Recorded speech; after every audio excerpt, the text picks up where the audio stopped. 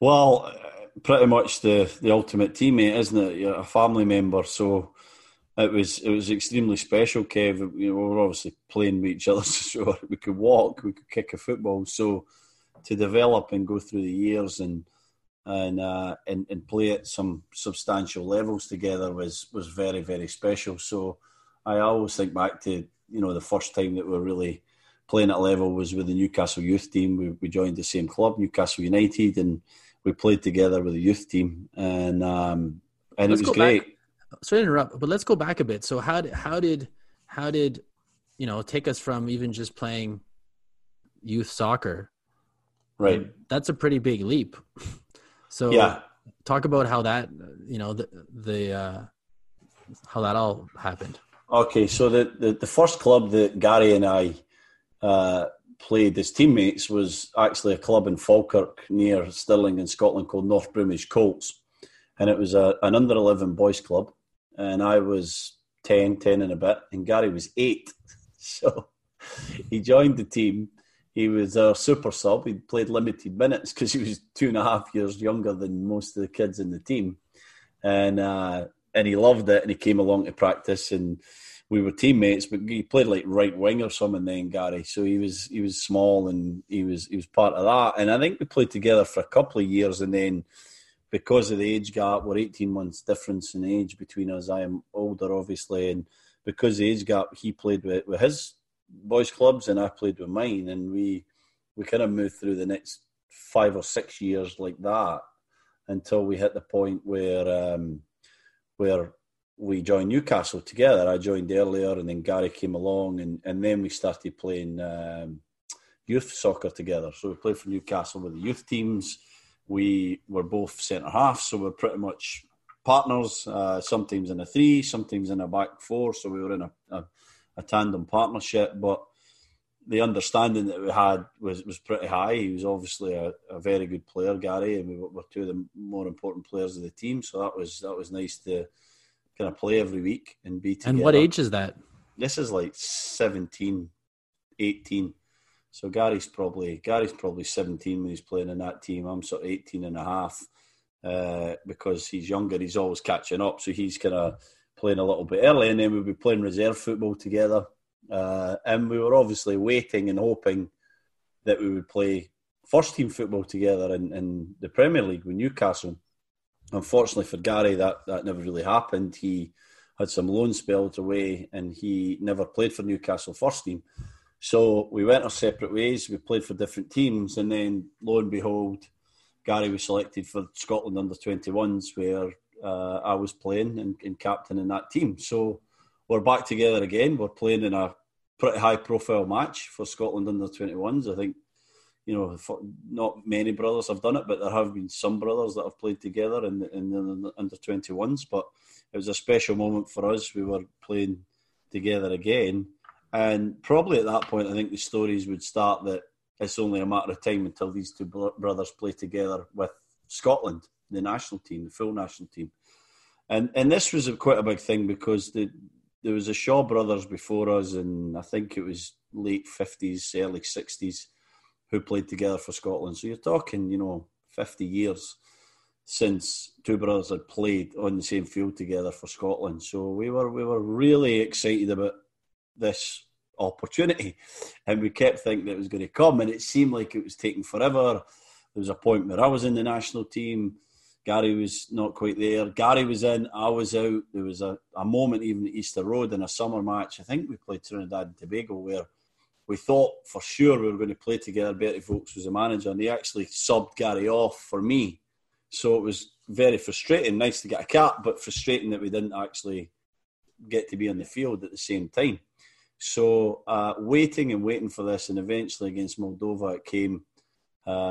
Forget the year, probably should have looked at that, but I think in 2006, something like that, where we were on the field at the same time, and it was a terrible match for the country. Actually, we drew with Moldova, and there was a lot of apathy towards Bertie Vogts and the team at that point. There was many people think we were one of the worst Scotland teams ever, but it was such a proud moment for Gary and I to actually play in the same field for Scotland. Again, no brothers have done it since. So my favourite teammate for sure.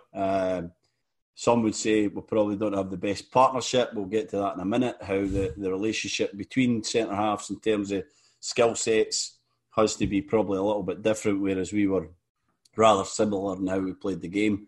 Right. But again, back at Wigan, a bit later when we both played for Wigan, we managed to achieve another one of our dreams, which was playing together in the English Premier League for Wigan on a few occasions. So I'm very proud of that, Kev. I think it's probably one of the things that I'm proudest of in my career, to have played at such a high level with my country, and standing there singing "O Flower of Scotland" alongside my brother, and then stepping out of the Emirates and for Wigan and a few other places, wearing Wigan's shirt in the Premier League with my brother was really special.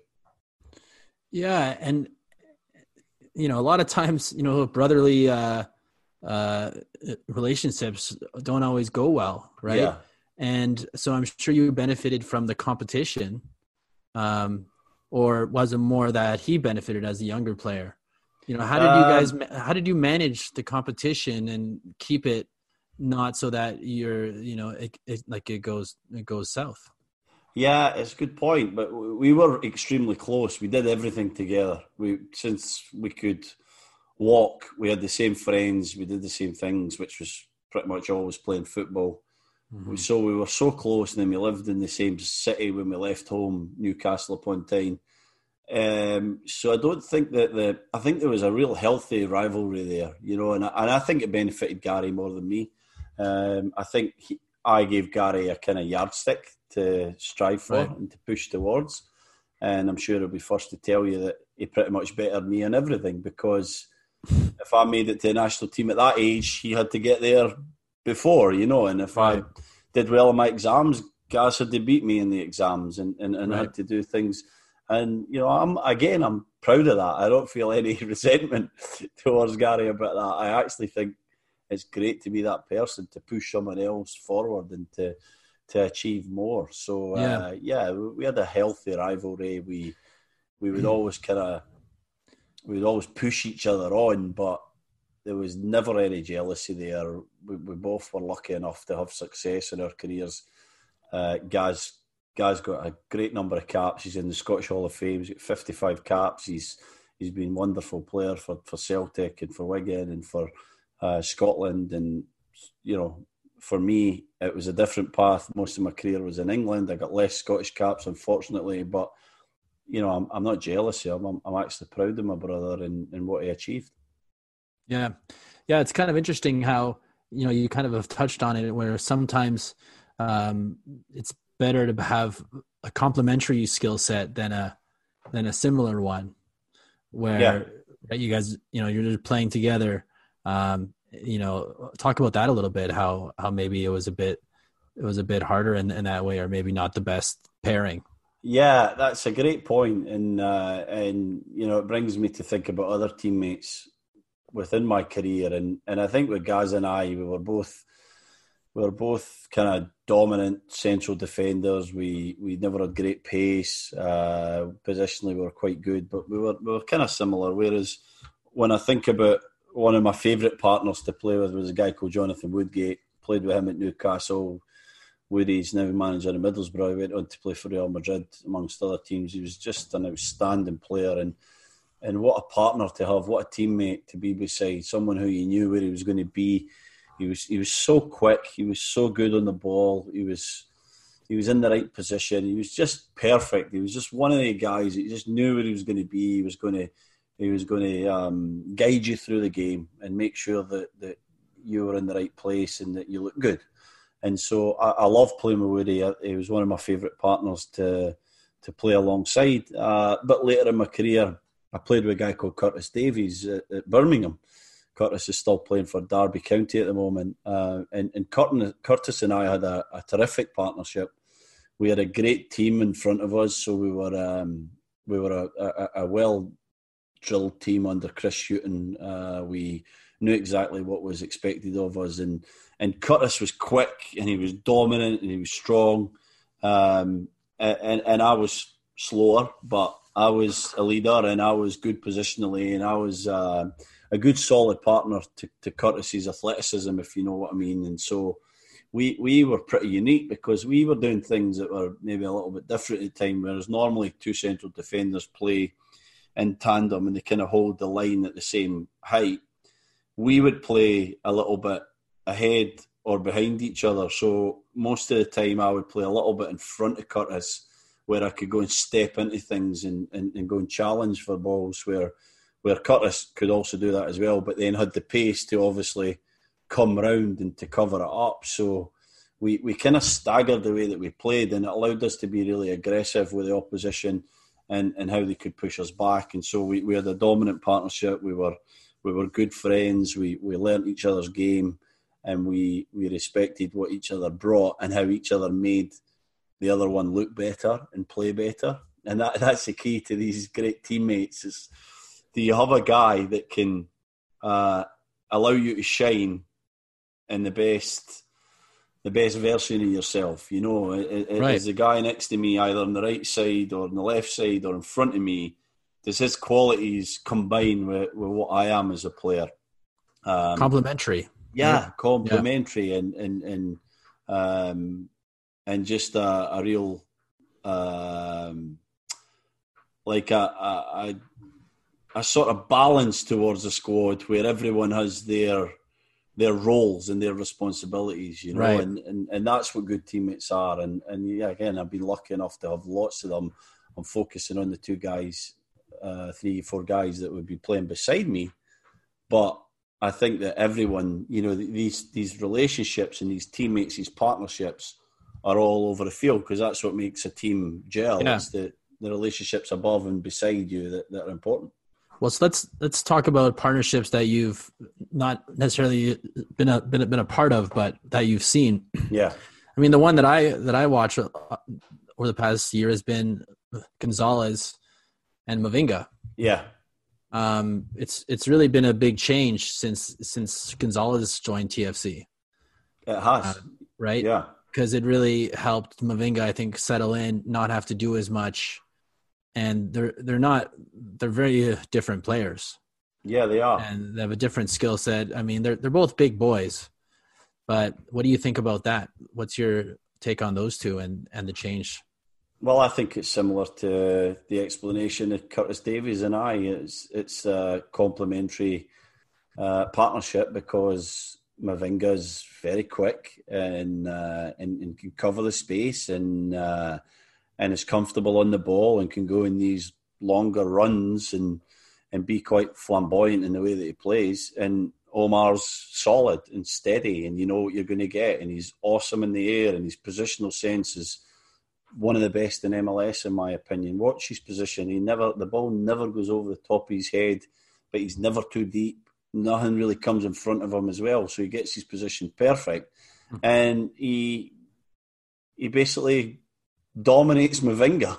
He tells Mavinga where he needs to be, and Chris needs that kind of partner. Chris needs someone who can dominate him, who can pull him in when he needs to be reined in, and lets him run free when to show his abilities when he can do as well. So I think that's the basis of that partnership. It's a terrific one because they complement each other with the different skill sets, even different mental skill sets as well, in terms of how they think about the game and how they think about defending. Right. And it's a solid partnership. And all good partnerships are not just about protecting and staying back. You know, Mavinga's sort of flamboyance and adventure makes that partnership as well. So I don't want people to think that I'm only complimenting the guys who are kind of in the right place and right. stay back. It's the combination of two that makes them such a good pairing for TFC and one of the best right. in MLS. And what about, midfielders and strikers, whether on your club or that you've just witnessed? Yeah. Or striker to striker, have you seen any really good relationships that way? Yeah, I mean, I go back to my youth and I think of some of the better ones throughout the years, Kev. I think Keane and Scholes, for example. I think that's one of the best. You've got the combative Keane and you've got the guy who kind of holds the base of the midfield and defends and plugs gaps and starts the attacks with simple passes. And you have the flamboyance of Scholes and someone who can ping it 40, 50 yards and can get on the end of crosses, come late into the box, score goals, head, volley, tap-ins, kind of scores every kind of goal. And I think they're one of the best midfield tandems that I can think of in the past sort of 20, 25 years of the Premier League. I love watching Shearer and Sheringham. Shearer and Ferdinand was another great one as well. When I go back to one of my clubs, one that a partnership I watched closely, but Shearer and Sheringham was delightful to watch. Probably the pinnacle of that partnership was Euro 96, where just the qualities of Teddy Sheringham dropping into pockets, really Bergkamp and Sheringham for me started that whole number 10 talk in the English Premier League. It's the number 10 who can drift into areas and pick up the ball between the lines that we never really seen. We saw these robust and direct number 9s and number 10s, double partnerships who just kind of went at you. Now there was a guy who dropped short and a guy who pulled you along, and it created these spaces and these gaps. And I think Shearer and Sheringham did it better than most. But really, to finish on this one, I think, again, late 90s, the four guys you think about as being partners as such is Cole and York and Sheringham and Solskjaer. Mm-hmm. And any four were on the field at one time. They didn't all like each other. In fact, Sheringham and Cole never even spoke to each other. They never got on. And so you had these dynamics in terms of, everyone thinks, oh, well, the best teammates are best pals. Not always. Not always. I had a Newcastle team where, you had a young group and you had an older group, and there was a lot of friction. There was not a lot of togetherness in terms of social gathering between the players. But when they got in the field, they were awesome. And these four guys were the same. They just were so good at their job and so good at understanding each other's skill sets and abilities and how to play off that and make it difficult for a defence to mark, that it worked. And the record shows that really you never think, maybe Cole and York were the starters, but, you don't think of Sheringham and Solskjaer as substitutes. You think of 1999 in the Nou Camp where they came back against Bayern Munich. You think of the big moments where they scored big goals. It was a four, and they hit you with the four of them over 90 minutes. And when you saw the next two come on, your head just sank because you were like, really, I need to chase these next two for 35 minutes? Yeah. Well, that was really nice for me, just watching Altidore and Jovinko for that. Yeah. Really for that. I mean, it was for 2 years, but for that 1 year where they really clicked, and he was healthy for most of the year too, Altidore was. And talk about two different body types, right? Like, yeah. And you're really right about that balance, right? That's so crucial to have, because as a defender on that, you're just on your heels all the time, right? Because you don't know what's going to hit you, whether it's speed or power or finesse, right? Yeah, it's a little and large partnership, the classic little and large that Phillips and Quinn did so well at Sunderland in the 90s as well, where you have Seba's agility and tactical nous just to pick up areas in the field. He knew where space was, Seba, and he would drift to the left and he would come into number 10, but sometimes he'd pull you along and try and go in behind as well. And then you had the power of Altidore and his talent to just be that kind of yardstick as a front man that I think was really impressive. And this was a partnership that was a true friendship. These guys were friends on the field and training, off the field. They really bonded, and they took time to get to know each other just as well as they possibly could. And so I think that was a special one within MLS, probably one of the best. We think of the Bash brothers as well, Lenhart and Alan Gordon in San Jose, where they were two big guys. I played against them in 2013. Big guys who would just dominate you with their physical presence. That was another classic MLS partnership. But it's all kinds, Kev. It's all different kinds of partnerships, and it's teammates getting to know the strengths of their partner and to allowing them to excel. That's the key here. Well, we can actually, for another episode, we do top 10 partnerships. Yeah, current. That would be awesome. Yeah, that'd be a lot of fun, right? And do a bit of research on that. we'll do one on partnerships, because there's so many, and when you get in the intricacies of why they're good and what makes them so special, I think it's going to be some interesting chat. Okay, we'll leave it there. Thanks, Stevie. Thanks, Kev.